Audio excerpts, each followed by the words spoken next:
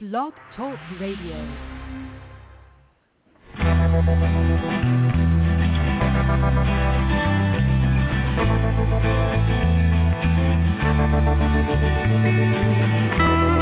Stroll through the pictures, what I've left behind.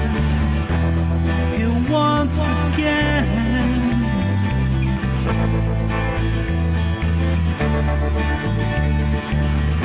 I'm locked up in memories, they all intertwine. The memories in my mind. I know tomorrow, 'cause that dawn will come. You will never know just what you have done.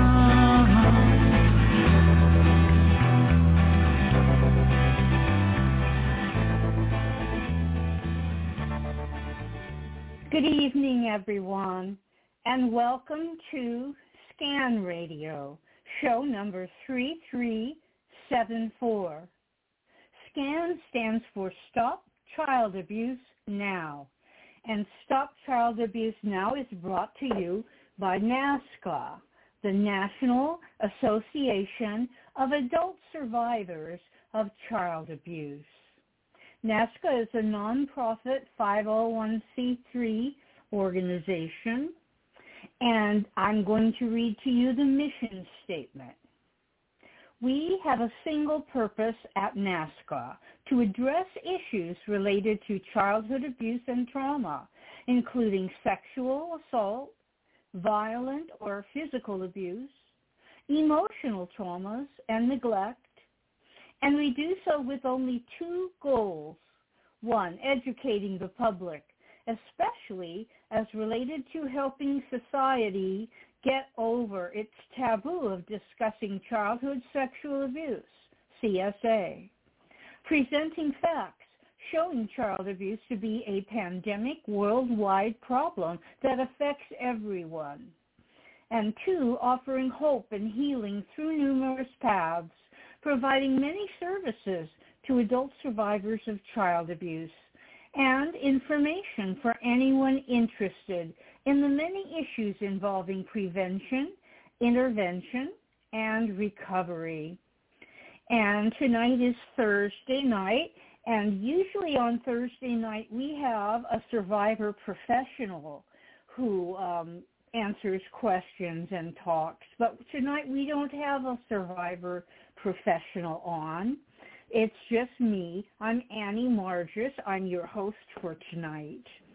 And anyone listening, if you work with abused people in any way and are interested in helping with this radio show and being a co-host on the show, please contact NAASCA. The NAASCA website is naasca.org, and contact information is there. If you're interested in calling in tonight, and I hope you do, the guest call-in number is 646-595-2118. I'll repeat that, 646-595-2118, and I will be the one answering the phone. Since we don't have a guest tonight, I thought I would share a book that has helped a lot of adult survivors of child abuse. It was written by Alice Miller, and it's called The Drama of the Gifted Child: The Search for the True Self. And it's about people who survived child abuse. And so since no one is calling yet, I'm going to go ahead and begin this reading. This is Chapter 1, The Drama of the Gifted Child and How We Became Psychotherapists. Experience has taught us that we have only one enduring weapon in our struggle against mental illness, The emotional discovery of the truth about the unique history of our childhood. Is it possible then to free ourselves altogether from illusions? History demonstrates that they sneak in everywhere, that every life is full of them, perhaps because the truth often seems unbearable to us. And yet the truth is so essential that its loss exacts a heavy toll in the form of grave illness.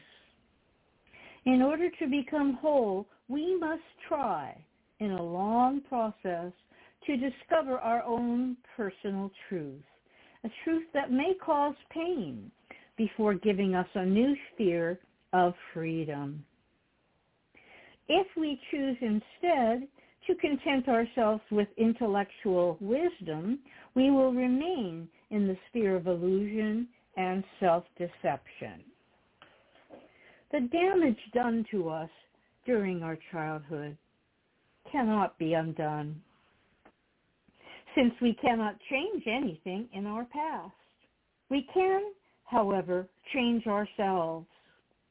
We can repair ourselves and gain our lost integrity by choosing to look more closely at the knowledge that is stored inside our bodies and bringing this knowledge closer to our awareness. This path, although certainly not easy, is the only route by which we can at least leave behind the cruel, invisible prison of our childhood. We become free by transforming ourselves from unaware victims of the past into responsible individuals in the present who are aware of our past and are thus able to live with it. And I'll stop there and welcome Philip in. Hello, Annie. Hi, Philip. How are you this evening? Pretty good. I just got done with the laundromat.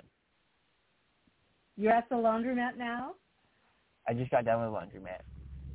Oh, you just got done there. Okay, great. Well, did you hear that I'm going to be reading a book tonight since we don't have a co-host? Well, that's kind of what I guessed because I heard you reading something. Yes. It's called The Drama of the Gifted Child by Alice Miller. And I'm wondering if you have any comments on what you've heard so far. I like it. Okay, great. Great. And so I'm going to go ahead and continue reading, unless you have a question or anything you want to say, Philip. How are you doing? I'm doing fine, thanks. I'm doing very fine. The rain finally stopped here where I am. We had nothing but rain for a week. But now, today it's a lovely day. Cold, but beautiful. I'm in Los Angeles. You probably saw on TV that, yeah? I'm like an hour away from Los Angeles. Oh, you are? What town are you in? In the Antelope Valley, Leona Valley. It's an hour away from Los Angeles. It's called Leona Valley. All right. I've never been there, I don't think. Well, welcome. Maybe someday we'll run into each other since we're not too far away. Yeah. That'd be nice. It was raining here, too. A lot. Was it? Did you have a whole week of floods? Yeah. Yeah, my backyard was underwater about 3 inches, but luckily the house is up above the backyard, so it didn't get flooded. But the garage did. Oh, well. Oh, okay. Okay, I'll go on with the reading. Most people do the exact opposite, of living with their past. Without realizing that the past is constantly determining their present actions, they avoid learning anything about their history. They continue to live in their repressed childhood situation, ignoring the fact that it no longer exists. They are continuing to fear and avoid dangers that, although once real, have not been real for a long time. They are driven by unconscious memories and by repressed feelings and needs that, in a perverse manner, determine nearly everything we do or fail to do. The repression of brutal abuse experienced during childhood drives many people to destroy their lives and the lives of others. In an unconscious thirst for revenge, they may engage in acts of violence, burning homes and businesses, physically attacking other people, using this destruction to hide the truth from themselves and avoid feeling the despair of the tormented child they once were. Such acts are often done in the name of patriotism or religious beliefs. Other people actively continue the torture once inflicted upon them in self-scourging behaviors of every sort and in sadomasochistic practices. They think of such activities as liberation. One need not doubt the truth of the statements because people had to learn very early in life not to feel pain. Today, they would go to any length not to feel the pain of the little girl who was once sexually exploited by her father. Repressed pain may reveal itself more privately, as in a woman who was sexually exploited as a child, who has denied her childhood reality, and in order not to feel the pain, is perpetually fleeing her past with the help of men, alcohol, drugs, or achievement. She needs a constant thrill to keep boredom at bay. Not even one moment of quiet can be permitted during which the burning loneliness of her childhood experience might be felt. For she fears that feeling more than death. She will continue in her flight unless she learns that the awareness of old feelings is not deadly, but liberating. What often does kill is the rejection of those feelings, the conscious experience of which could reveal the truth. And I'll stop there and comment from my own personal standpoint on what I just read. It's true about me. I was sexually abused as a child and by my father, and I did try to flee the memories of that using men and alcohol and drugs and achievement, all of them. I did all of them.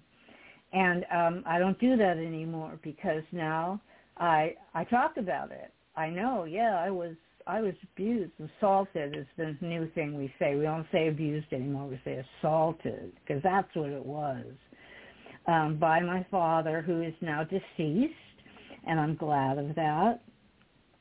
And it took me many years to get to the point where I could speak publicly about the child abuse. I was a total hermit, and I didn't have any friends, and I just hid in my house for years. But working on this, doing what she's saying, talking about it, bringing it to my own consciousness, that's what's helped heal me.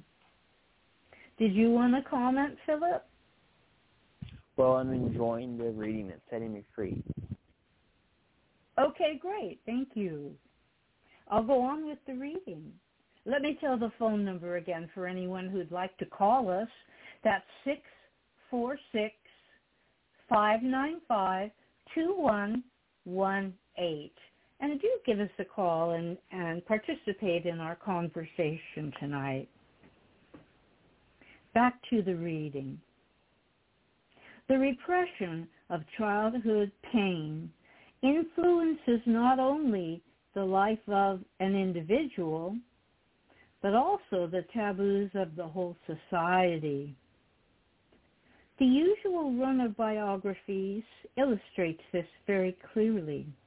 In reading the biographies of famous artists, for example, one gains the impression that their lives began at puberty.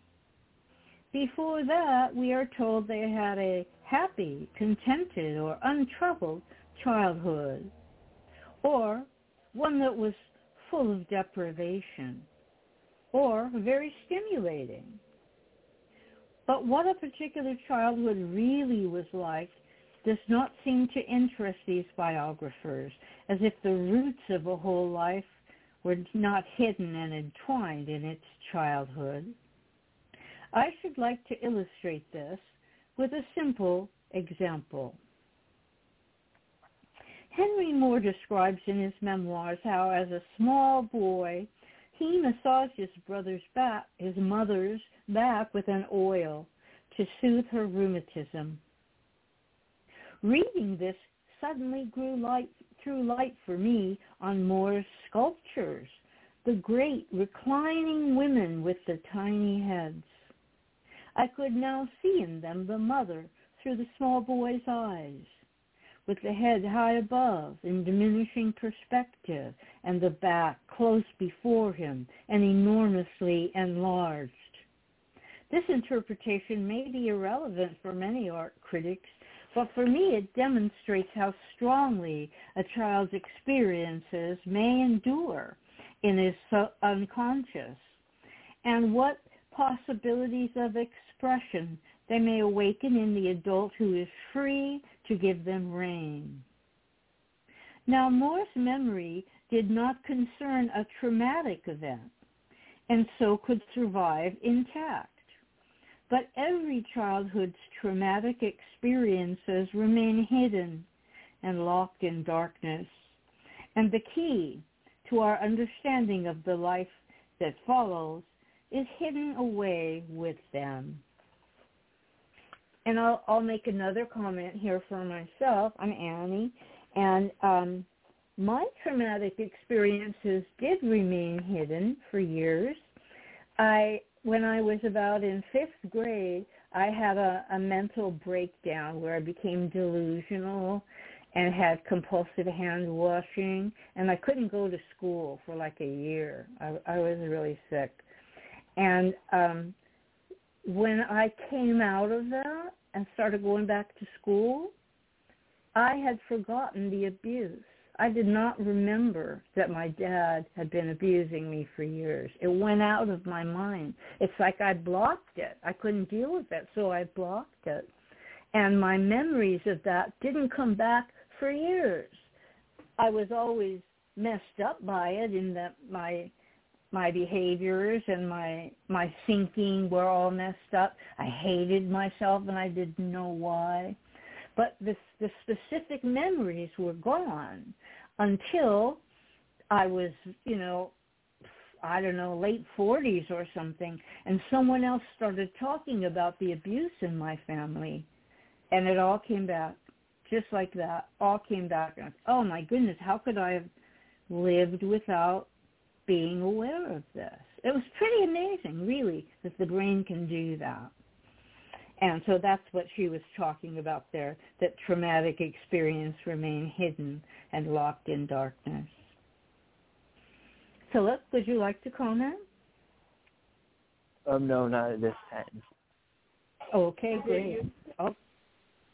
I'll go on with the reading. The subtitle is The Poor Rich Child. I sometimes ask myself whether it will ever be possible for us to grasp the extent of the loneliness and desertion to which we were exposed as children. Here I do not mean to speak primarily of children who were obviously uncared for or totally neglected, and who were always aware of this, or at least grew up with the knowledge that it was so. Apart from these extreme cases, there are large numbers of people who enter therapy in the belief that their childhood was happy and protected. Quite often I have been faced with people who were praised and admired for their talents and achievements, who were toilet trained in the first year of their life, and who may even at the age of 1.5 to 5 have capably helped to take care of their younger siblings. According to prevailing attitudes, to these people, the pride of their parents should have had a strong and stable sense of self-assurance. But the case is exactly the opposite. They do well, even excellently, in everything they undertake. They are admired and envied. They are successful whenever they care to be. But behind all this lurks depression, a feeling of emptiness and self-alienation, and a sense that their life has no meaning. These dark feelings will come to the fore as soon as the drug of grandiosity fails, as soon as they are not on top, not definitely the superstar, or whenever they suddenly get the feeling they have failed to live up to some ideal image, or have not measured up to some standard. Then they are plagued by anxiety or deep feelings of guilt and shame.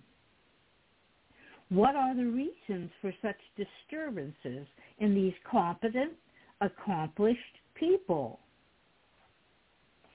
In the very first interview, they will let the listener know that they have had understanding parents, or at least one, and if they are aware of having been misunderstood as children, they feel that the fault lay with them and with their inability to express themselves. They recount their earliest memories without any sympathy for the child they once were. And this is the more striking, as these patients not only have a pronounced introspective ability, but seem to some degree to be able to empathize with other people. Their access to the emotional world of their own childhood, however, is impaired, characterized by a lack of respect, a compulsion to control and manipulate, and a demand for achievement. Very often, they show disdain and irony and even derision and cynicism for the child they were. In general, there is a complete absence of real emotional understanding or serious appreciation of their own childhood vicissitudes, and no conception of their true needs beyond the desire for achievement.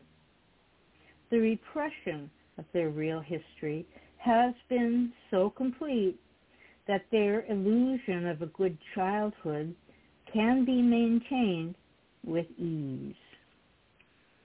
And I'll just say that I totally identify with the desire for achievement. As a child, really most of my life, I had to be the number one in the class. I had to have straight A's. I had to be perfect. And, that's apparently very common among children who are assaulted. As a basis for a description of the psychic climate of these persons, some general assumptions should be made clear. The child has a primary need from the very beginning of her life to be regarded and respected as the person she really is at any given time. When we speak here of the person she really is at any given time, we mean emotions, sensations, and their expression from the first day onward. In an atmosphere of respect and tolerance for her feelings, the child, in a phase of separation, will be able to give up symbiosis with the mother and accomplish the steps toward individuation and autonomy. If they are to furnish these prerequisites for the healthy development of their child, the parents themselves ought to have grown up in such an atmosphere. If they did, they will be able to assure the child the protection and well-being she needs to develop trust. But parents who did not experience this climate as children are themselves deprived. Throughout their lives, they will continue to look for what their own parents could not give them at the appropriate time. The presence of a person who is completely aware of them and takes them seriously. This search, of course, can never fully succeed, since it relates to a situation that belongs irrevocably to the past, namely, to the time after birth and during early childhood. A person with this unsatisfied and unconscious repressed need will nevertheless be compelled to attempt its gratification through substitute means, as long as she ignores her repressed life history. The most efficacious objects for substitute gratification are a parent's own children. The newborn baby or small child is completely dependent on his parents, and since their caring is essential for his existence, he does all he can to avoid losing them. From the very first day onward, he will muster all his resources to this end, like a small plant that turns to the sun in order to survive. In my work with people in the helping professions, I have often been confronted with a childhood history which seems significant to me. And then she gives a couple histories.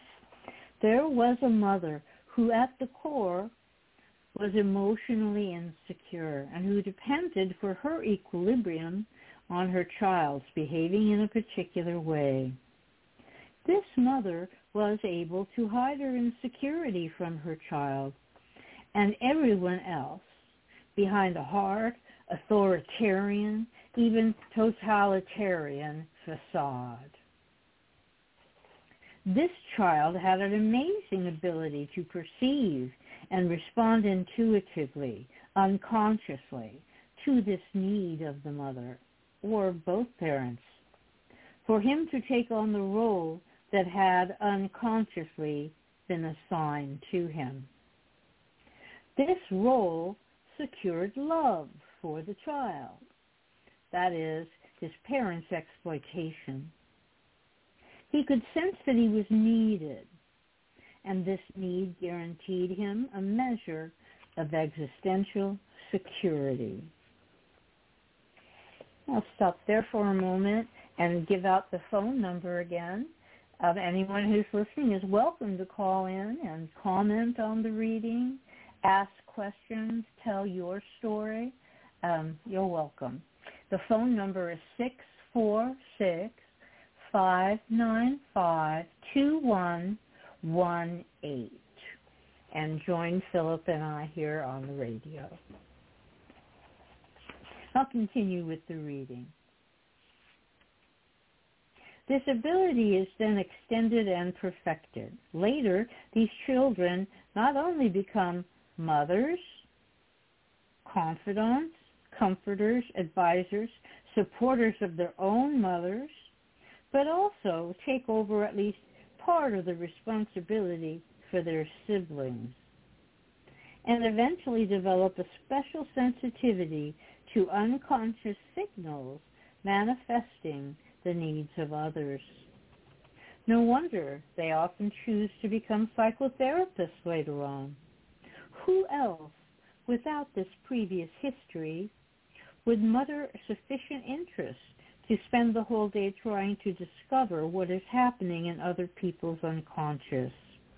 But the development and perfecting of this sensitivity, which once assisted the child in surviving, and now enables the adult to pursue his strange profession, also contain the roots of his emotional disturbance. As long as the therapist is not aware of his own repression, it can compel him to use his patients, who depend on him, to meet his unmet needs with substitutes. And then it's a new section, so I'll stop there for a moment. Hey, Philip, would you like to make any comment or ask a question? No, thank you, Miss Annie. Okay, great. Well, the next section is called The Lost World of Feelings. And again, I'll tell you the title in case you didn't hear it at the beginning. The title of the book I'm reading is The Drama of the Gifted Child, The Search for the True Self, and it's written by Alice Miller. The Lost World of Feelings. On the basis of my experience, I think that the cause of an emotional disturbance is to be found in the infant's early adaptation. The child's needs for respect, echoing, understanding, sympathy, and mirroring have had to be repressed with several serious consequences. One such consequence is the person's inability to experience consciously certain feelings of his own, such as jealousy, envy, anger, loneliness, helplessness, or anxiety, either in childhood or later in adulthood. This is all the more tragic in that we are concerned here with lively people who are often capable of deep feelings. It is most noticeable when they describe childhood experiences that were free of pain and fear. They could enjoy their encounters with nature, for example, without hurting the mother or making her feel insecure, reducing her power, or endangering her equilibrium. It is remarkable how these attentive, lively, and sensitive children, who can, for example, remember exactly how they discovered the sunlight in bright grass at the age of 4. At 8, were unable to notice anything or show any curiosity about their pregnant mother, or were not at all jealous at the birth of a sibling. It is also remarkable how at the age of 2, such a child could be left alone and be good, while soldiers forced their way into the house and search it, suffering the terrifying intrusion quietly and without crying. These people have all developed the art of not experiencing feelings. For a child can experience her feelings only when there is somebody there who accepts her fully, who understands her and supports her. If that person is missing, if the child must risk losing the mother's love or the love of her substitute in order to feel, then she will repress her emotions. She cannot even experience them secretly just for herself. She will fail to experience them at all. But they will nevertheless stay in her body, in her cells, stored up as information that can be triggered by a later event. And I'll stop there for a second and comment. This is Annie. And about repressing my emotions. It was not okay to cry in my family. No crying. And if you cried, it just got worse and worse. You had to stop crying. You had to repress that. And anger, you could never show anger.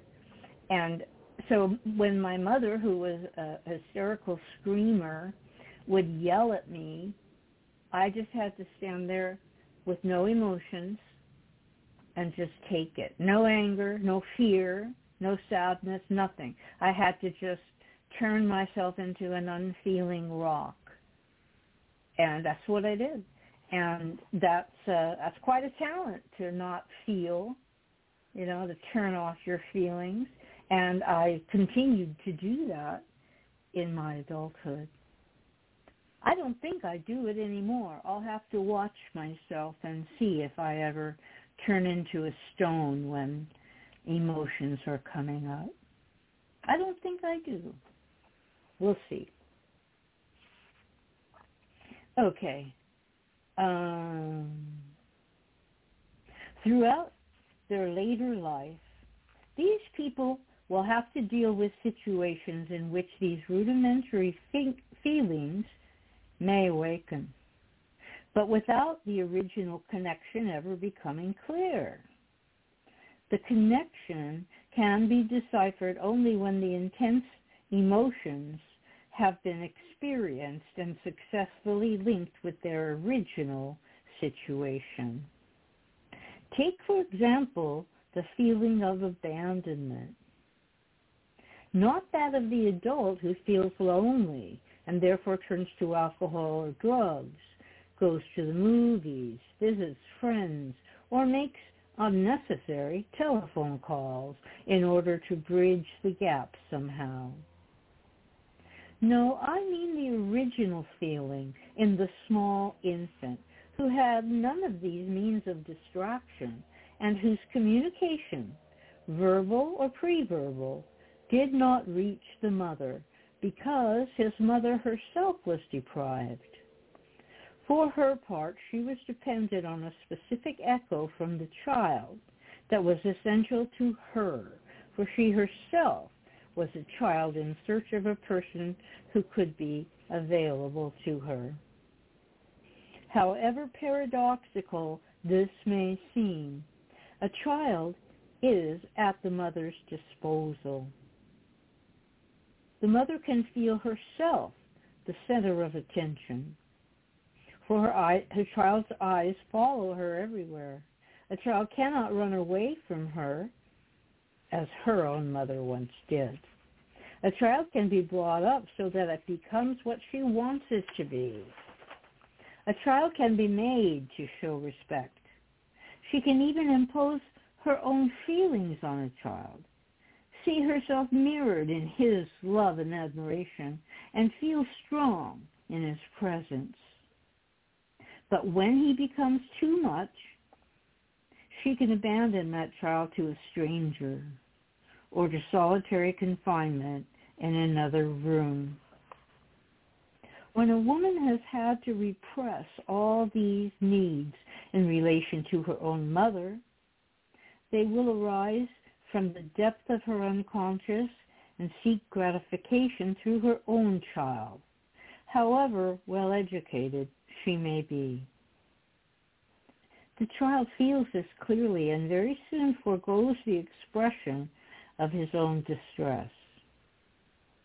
Later, when these feelings of being deserted began to emerge in the therapy of the adult, they are accompanied by intense pain and despair. It is clear that these people could not have survived so much pain as children.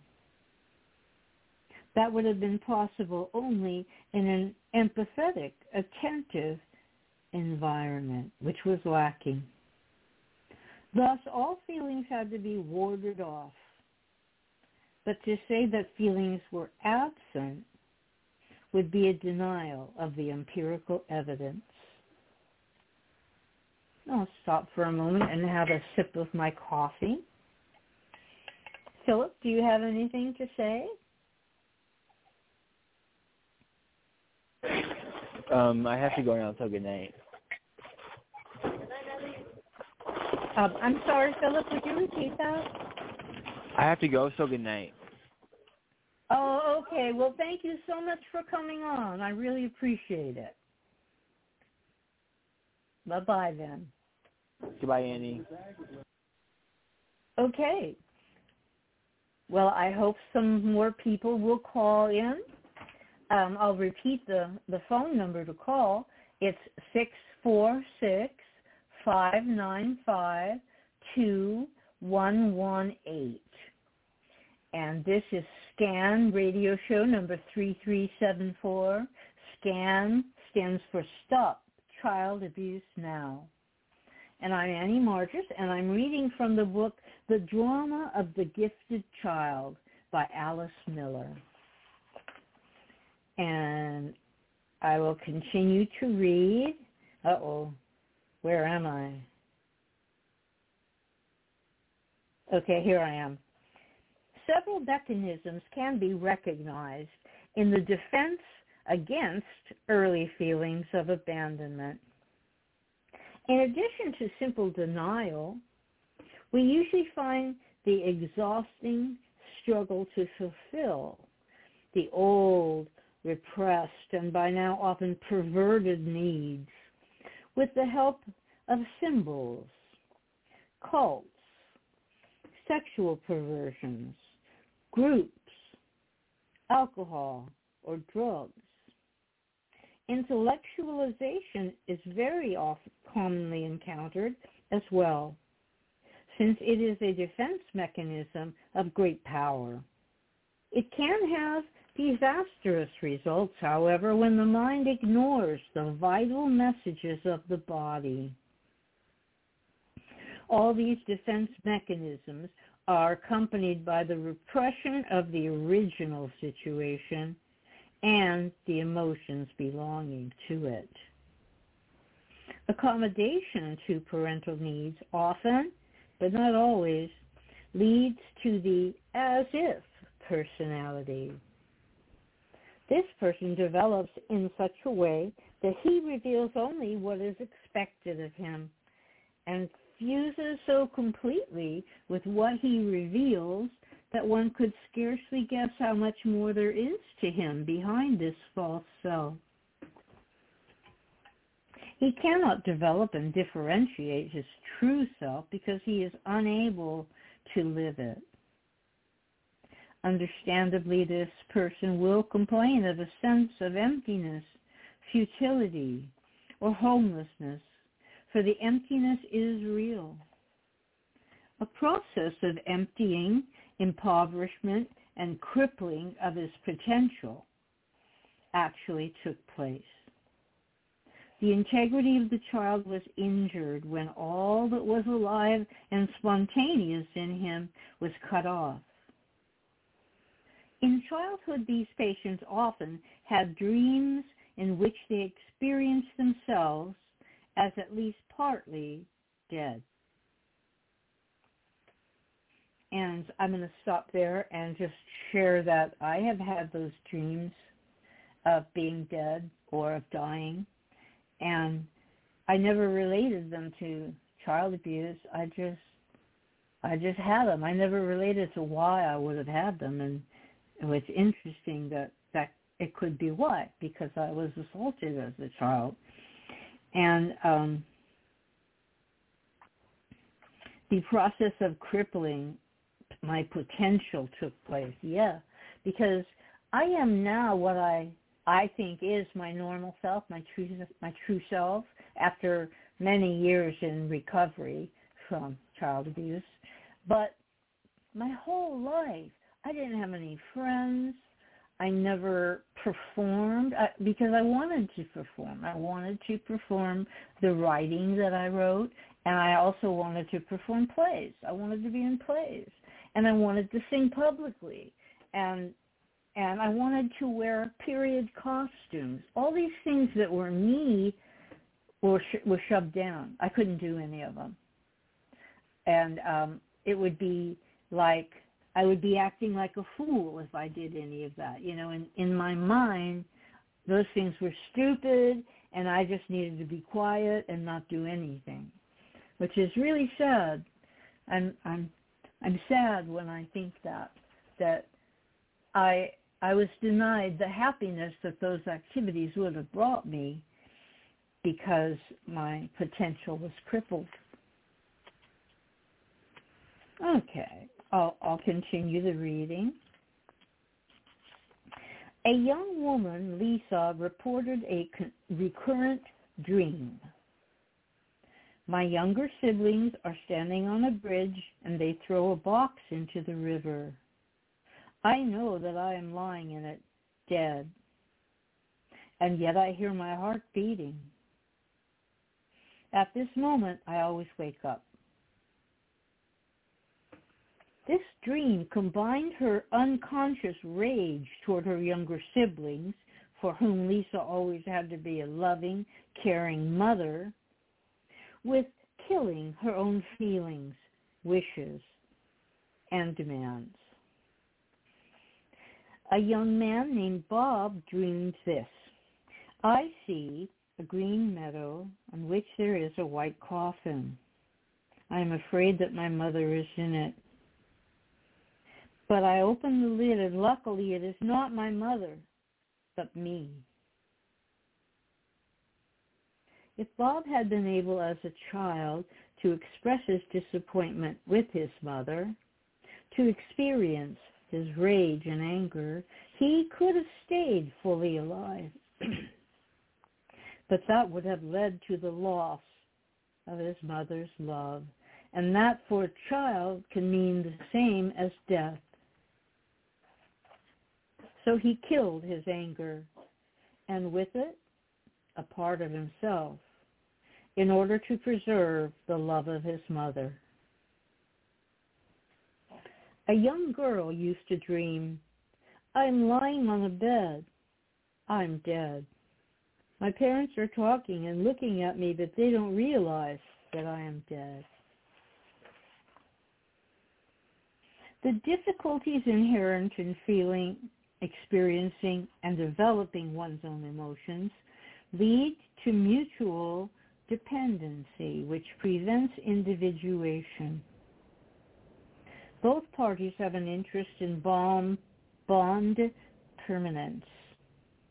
The parents have found in their child's false self the confirmation they were looking for, a substitute for their own missing security. The child who has been able to build up his own sense of security is first consciously, then unconsciously dependent on his parents. He cannot rely on his own emotions, has not come to experience them through trial and error, has no sense of his own real needs, and is alienated from himself to the highest degree. Under these circumstances, he cannot separate from his parents. And even as an adult, he is still dependent on affirmation from his partner, from groups, and especially from his own children. The legacy of the parents is yet another generation condemned to hide from the true self while operating unconsciously under the influence of repressed memories. Unless the heir casts off his inheritance by becoming fully conscious of his true past, and thus of his true nature, loneliness in the parental home will necessarily be followed by an adulthood lived in emotional isolation. And I'll stop there for a moment and say, wow, it sounds like she's talking about me, that I had an adulthood lived in emotional isolation. I totally did. I had no friends. And total emotional isolation. And the only way I got out of it was to do what she says, cast off my inheritance by becoming fully conscious of my true past. Yeah, this person, Alice Miller, she's pretty knowledgeable about this stuff. I'm not knowledgeable about her. I don't know if she is a survivor of child abuse. I would guess yes, because she's so perceptive about what we go through. I'm sorry, somebody keeps texting me. In search of the true self. How can therapy be of help? It cannot give us back our lost childhood, nor can it change the past facts. No one can heal by maintaining or fostering illusion. The paradise of pre-ambivalent harmony for which so many patients hope is unattainable. But the experience of one's own truth and the post-ambivalent knowledge of it make it possible to return to one's own world of feelings at an adult level. Without paradise, but with the ability to mourn. And this ability does indeed give us back our vitality. It is one of the turning points in therapy when a patient comes to the emotional insight that all the love she has captured with so much effort and so much self-denial was not meant for her as she really was, that the admiration for her beauty and achievement was aimed at this beauty and these achievements and not at the child herself. In therapy, the small and lonely child that is hidden behind her achievements wakes up and asks, what would have happened if I had appeared before you sad, needy, angry, furious? Where would your love have been then? And I was all these things as well. Does that mean that it was not really me you loved, but only what I pretended to be? The well-behaved, reliable, empathetic, understanding, and convenient child who, in fact, was never a child at all. What became of my childhood? Have I not been cheated out of it? I can never return to it. I can never make up for it. From the beginning, I have been a little adult. These questions are accompanied by much grief and pain. But the result is always a new authority that is establishing itself in the patient, a new empathy with her own fate, born out of mourning. Now the patient does not make life of manifestations of herself anymore, does not so often laugh at or jeer at them, even if she still unconsciously passes them over or ignores them in the same subtle way that her parents dealt with the child before she had any words to express her needs. Even as an older child, she was not allowed to say or even think, I can be sad or happy whenever anything makes me sad or happy. I don't have to look cheerful for someone else, and I don't have to suppress my distress or anxiety to fit other people's needs. I can be angry, and no one will die or get a headache because of it. I can rage when you hurt me without losing you. In the majority of cases, it is a great relief to a patient to see that she can now recognize and take seriously the things she used to choke off, even if the old patterns come back again and again over a long period. But now she begins to understand that this strategy was her only chance to survive. Now she can realize how she still sometimes tries to persuade herself when she is scared that she is not scared. She belittles her feelings to protect herself, and either does not become aware of them at all or does so only several days after they have already passed. Gradually, she realizes how she is forced to look for distraction when she is moved, upset, or sad. When a 6-year-old's mother died, his aunt told him, "You must be brave. Don't cry. Now, go to your room and play nicely." Once the therapeutic process has started, it will continue if it is not interrupted by interpretations or other types of intellectual defense. The suffering person begins to be articulate and breaks with her former compliant attitudes. But because of her early experience, she cannot believe she is not incurring mortal danger. She fears rejection and punishment when she defends her rights. The patient is surprised by feelings she would rather not have recognized. But now it is too late. Awareness of her own impulses has already been aroused, and there is no going back. I'll stop there for a second and just do a little ID. This is Stop Child Abuse Now, Scan Radio, show number 3374. And Stop Child Abuse Now is brought to you by NAASCA, the National Association of Adult Survivors of Child Abuse. And their website is naasca.org,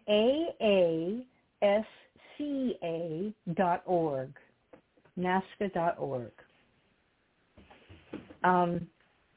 And this is, my name is Annie Margis, and I'm your host tonight.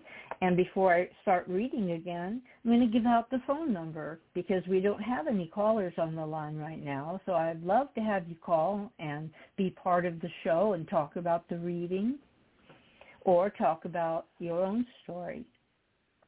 The phone number to call is 646-595-2118. 646-595-2118. And another sip of coffee, excuse me. Okay, back to the reading. Now, the once intimidated and silenced child can experience herself in a way she never before thought possible. And afterwards, she can enjoy the relief of having taken the risk and been true to herself. Whereas she had always despised miserliness, she suddenly catches herself counting up the 2 minutes lost to her session through a telephone call. Whereas she had previously never made demands herself and had always been tireless in fulfilling the demands of others, now she is suddenly furious that her therapist is going on vacation. Or she is annoyed to see other people waiting outside. What can this be? Surely not jealousy. That is an emotion she does not know. And yet, what are they doing here? Do others besides me come here? She hadn't realized that before. At first, it will be mortifying to see that she is not always good, understanding, tolerant, controlled, and above all, without needs, for these have been the basis of her self-respect. Through therapy, we came to understand that we are not always as guilty as we feel, nor as innocent as we would like to believe. How can we know what kind of damage we have inflicted on others? On our children, for instance. As long as our feelings is blocked, as long as we ignore our history. The confrontation with our own reality will help us give up the illusions that disguise our past. And if we then discover that we have hurt or damaged another person, we must apologize. This will make us free to resolve the old, unconscious, and unjustified feelings of guilt stemming from our childhood. We were not responsible for the cruelty inflicted on us, and yet we feel guilty.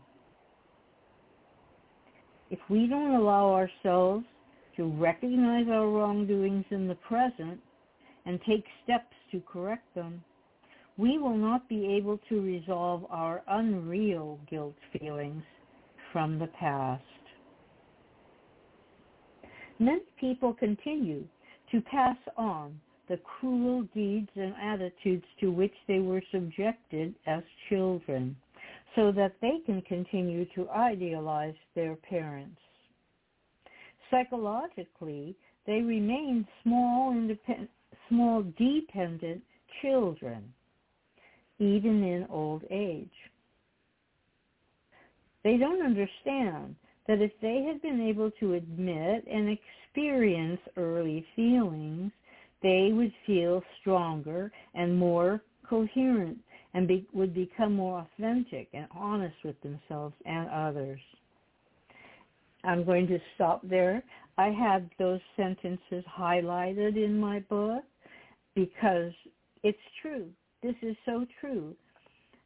When I was able to admit what had happened to me and experience the feelings over many years, I experienced the feelings by sharing my experience with other people who survived from child abuse.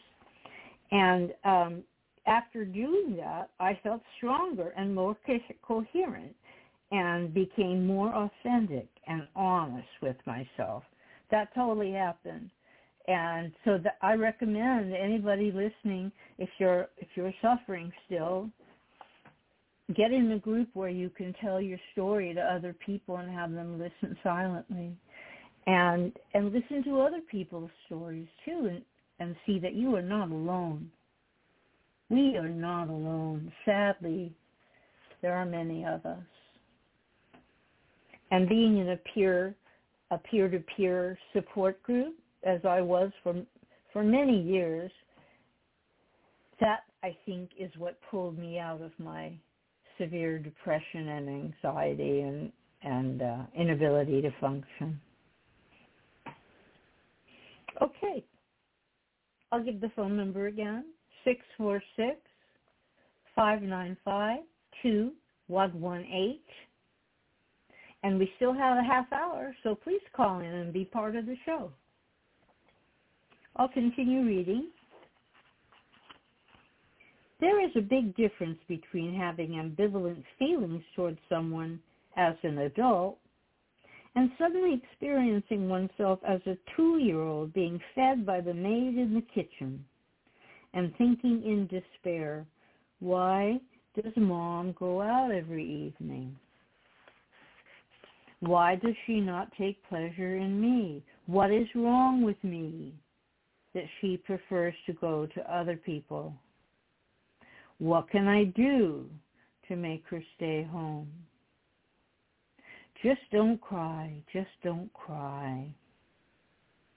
Peter, as a 2-year-old child, could not have thought in these words. But in the therapeutic session where he experienced this reality, he was both an adult and a toddler and could cry bitterly.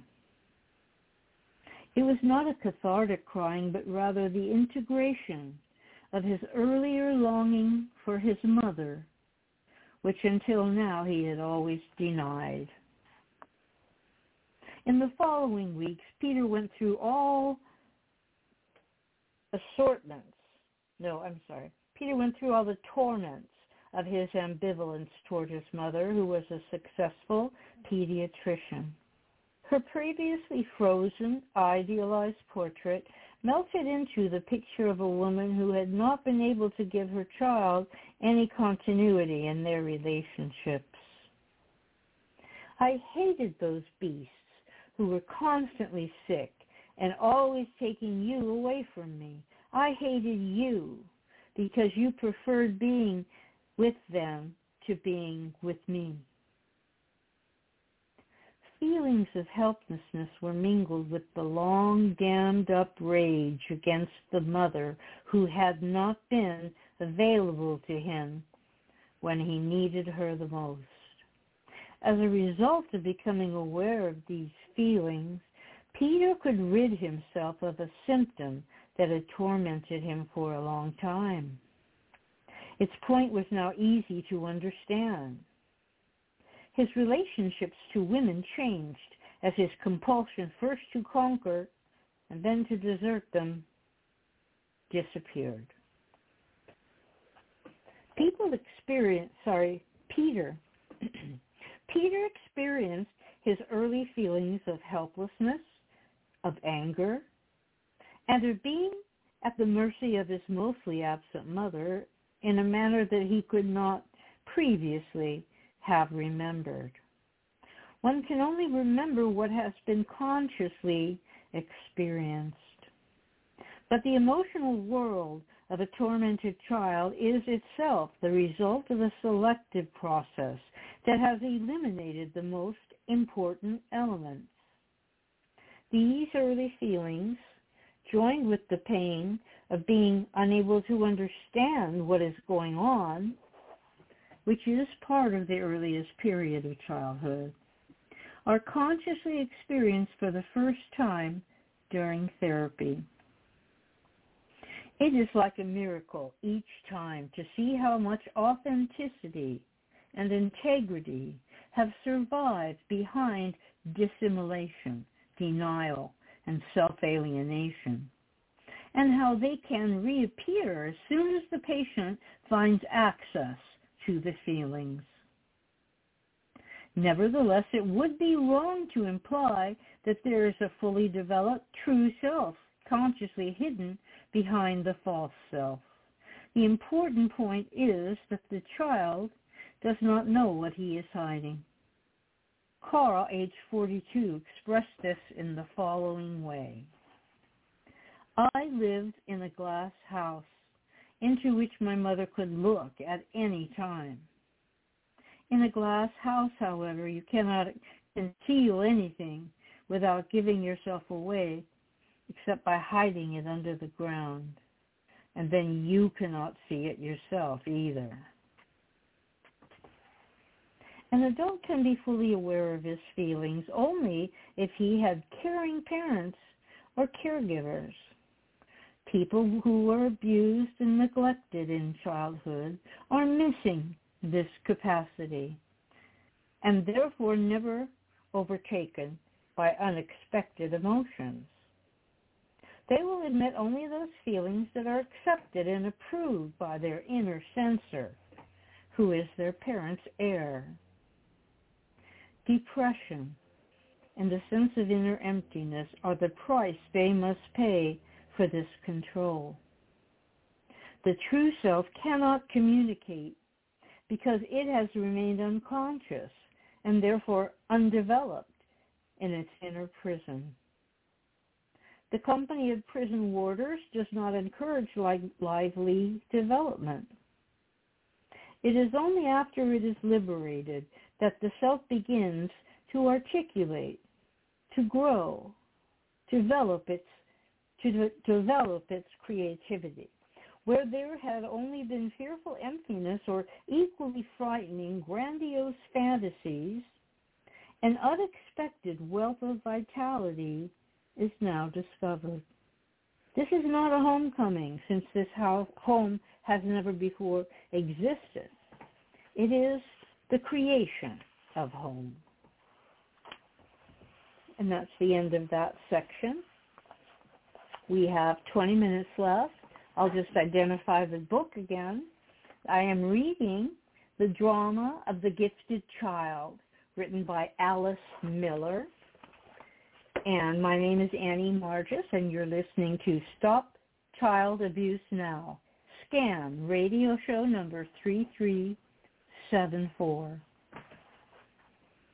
I'll return to the reading. The next section is called The Therapist's History. It is often said that psychotherapists suffer from an emotional disturbance. My purpose so far has been to clarify the extent to which the assertion can be shown to have a basis in experience. The therapist's sensibility, empathy, responsiveness, and powerful antenna indicate that as a child, he probably used to fulfill other people's needs and to repress his own. Wow, I just want to repeat that part because I totally did that. He probably used to fulfill other people's needs and to repress his own. I did that my whole life. I don't do it anymore. Back to the reading.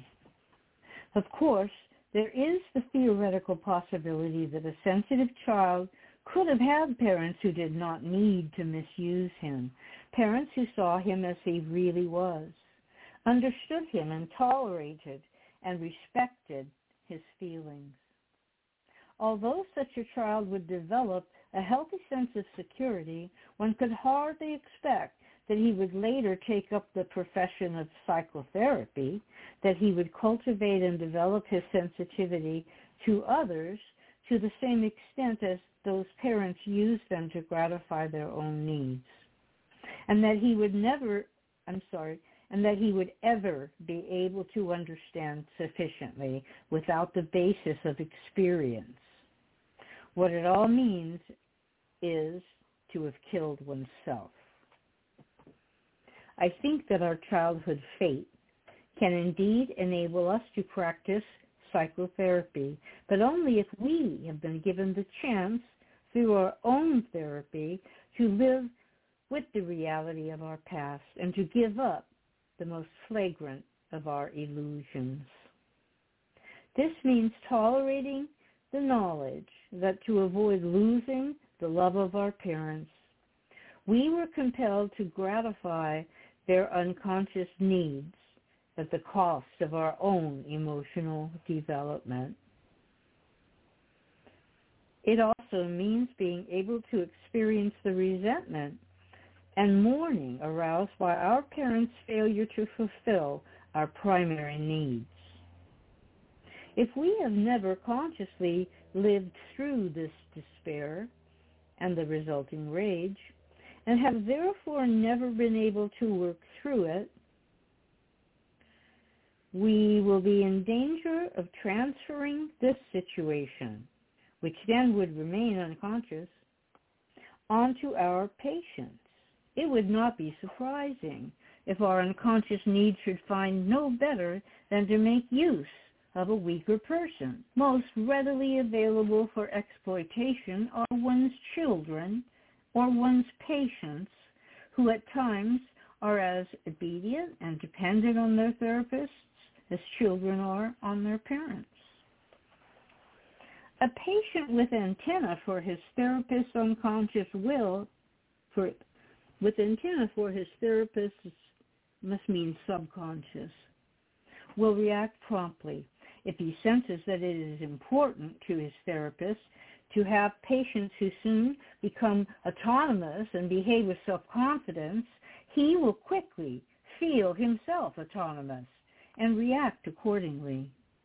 He can do that. He can do anything that is expected of him. But because this autonomy is not genuine, it soon ends in depression.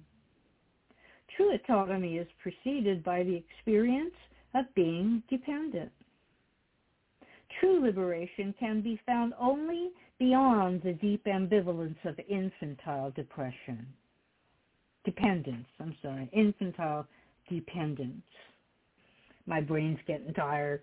We have 15 minutes left in the show, and you're still welcome to call area code 646-595-2118. When he presents material that fits the therapist's knowledge, concepts, and skills, and therefore also his expectations, the patient satisfies his therapist's wish for approval, echo, understanding and for being taken seriously. In this way, the therapist exercises the same sort of unconscious manipulation as that to which he was exposed as a child. A child can never see through unconscious manipulation. It is like the air he breathes. He knows no other, and it appears to him to be the only breathable air. What happens if we don't recognize the harmful quality of this air, even in adulthood? We will push this harm on to others, while pretending that we are acting only for their own good. The extent of the damage we will do depends on our options. If we become novelists, for instance, we might vaguely sense the abyss of childhood suffering and might describe with some accuracy the parents' hypocrisy and their manipulation of the helpless being who is so dependent on them. If we were unaware of the full impact of such manipulation on ourselves and were perhaps even in denial of precisely what we were describing, then while we would not help our readers understand their past, we would at least not harm them either. Having decided to become therapists, however, we must not dispense with facing our own truth. If we do not recognize the harm of the manipulation to which we were subjected as children, we cannot avoid passing it on. A thorough awareness of our own past and a full understanding of its impact seem to me fundamental prerequisites to being able to help others effectively with their therapy. Unfortunately, we are very far from this standard, as can clearly be seen in the numerous fashionable, extremely manipulative therapy concepts appearing almost daily. The German magazine Der Spiegel reported that there are currently more than 500 therapies in Germany, promising to make a person happy and free of symptoms with the help of blatantly manipulative tricks and medications. Psychologists, psychiatrists, therapists, and counselors are apparently fascinated with methods that range from simple behavioral conditioning to neurolinguistic miracles. How is this possible? Why do they use these manipulative techniques so eagerly when they must suspect that their effectiveness is, at best, short-term? Don't they know that any effectiveness is tied to suggestion, that the strong transference the once fooled child automatically makes onto the healer has nothing to do with real healing? Or do they just not know that healing, real healing, is indeed possible? The parents of these professionals did not waste time with reflection either. They followed the well-worn path taken by their own parents. They didn't want their child to be a person with his or her own needs. They simply wanted a good boy or a nice girl, and they managed to get what they wanted. But if those good boys and nice girls later became therapists or counselors, it is essential that they not go on unconsciously doing to others what their parents did to them, while pretending to be making them happy. They must realize the price they had to pay for their happiness, namely the denial of their own needs, their own true personality, and their unique history. If they can discover that they were once fooled, consciously or unconsciously, the effect is the same, And exactly how this fooling was done, they will no longer want to make others happy by tricking them.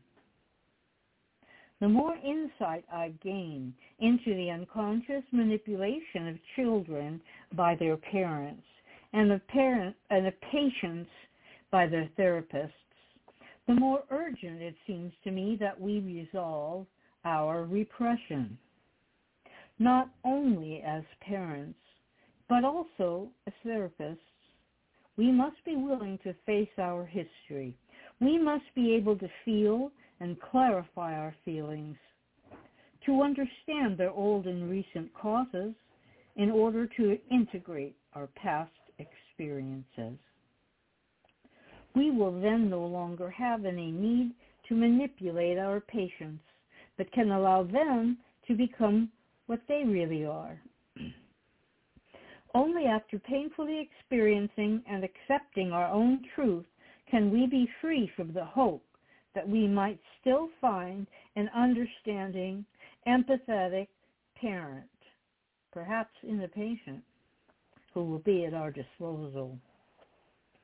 This temptation to seek a parent among our patients should not be underestimated. Our own parents seldom or never listen to us with such rapt attention as our patients usually do, and they never reveal their inner world to us as clearly and honestly as do our patients. Only the never-ending work of mourning can help us from lapsing into the illusion that we have found the parent we once urgently needed. Empathetic and open, understanding and understandable, honest and available, helpful and loving, feeling, transparent, clear, without unintelligible contradictions. Such a parent was never ours, for a mother can react emphatically only to the extent that she has become free of her own childhood. When she denies the vicissitudes of her early life, she wears invisible chains. Children who are intelligent, alert, attentive, sensitive, and completely attuned to their mother's well-being are entirely at her disposal. Transparent, clear, and reliable, they are easy to manipulate as long as their true self, their emotional world, remains in the cellar of the glass home in which they have to live. Sometimes until puberty, or until they come to therapy, and very often until they have become parents themselves. Robert, now 31, could never be sad or cry as a child without being aware that he was making his beloved mother unhappy and very unsure of herself. The extremely sensitive child felt himself warded off by his mother, who had been in a concentration camp as a child, but had never spoken about it. Not until her son was grown up and could ask her questions did she tell him that she had been one of 80 children who had had to watch their parents going into the gas chamber, and that not one child had cried, because cheerfulness was the trait that had saved her life in childhood. Her own children's tears threatened the equilibrium. Throughout his childhood, this son had tried to be cheerful. He could express glimpses of his true self and his feelings only in obsessive perversions which seemed alien, shameful, and incomprehensible to him until he began to grasp their real meaning. One is totally defenseless against this sort of manipulation in childhood. The tragedy is that the parents, too, have no defense against it. as long as they refuse to face their own history.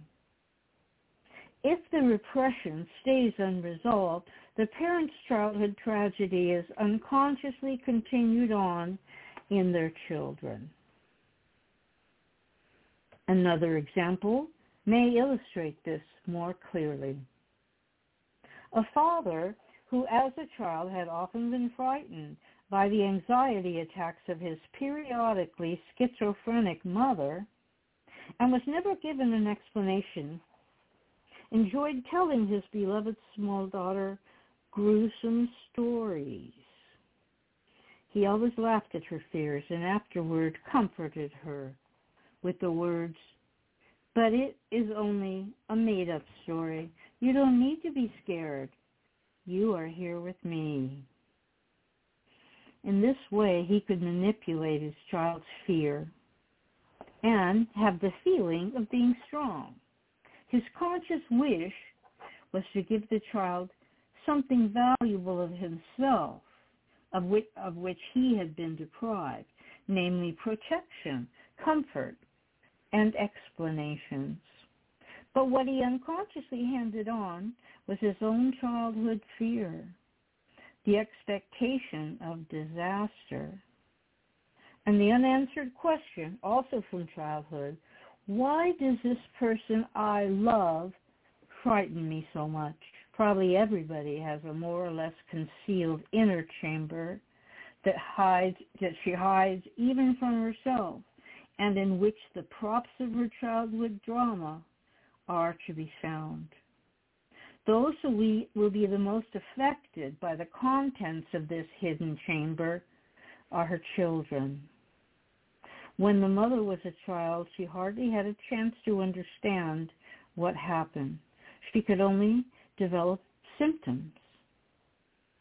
As an adult in therapy, however, she can resolve these symptoms if she allows herself to feel what they were able to disguise: feelings of horror, indignation, despair, and helpless rage. And I think I'm going to stop there because we have a little less than 2 minutes left on the radio show tonight. And I'll just identify the book again that I've been reading from. It's The Drama of the Gifted Child, The Search for the True Self, written by Alice Miller.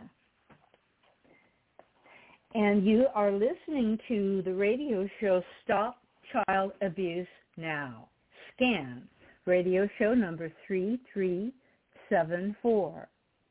And this radio show is brought to you by NASCA, the National Association of Adult Survivors of Child Abuse, .org. NASCA.org, NAASCA.org. Please go to the website and see all of the wonderfully supportive information that they have on that website. Thank you for being listeners tonight, and I will be here again 2 weeks from now on a Thursday. Okay, here's the song.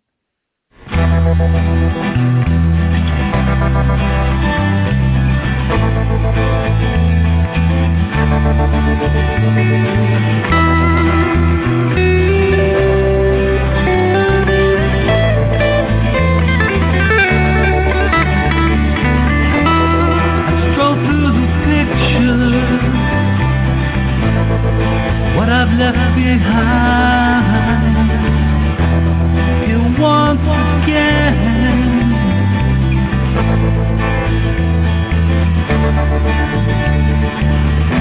I'm locked up in memories,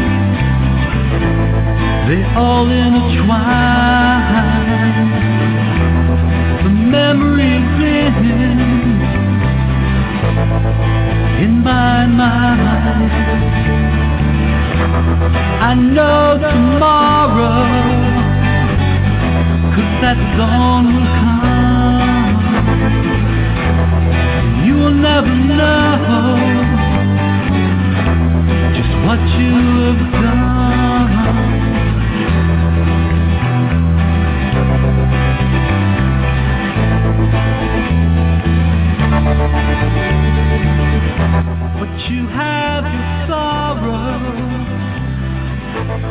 I chose not to run.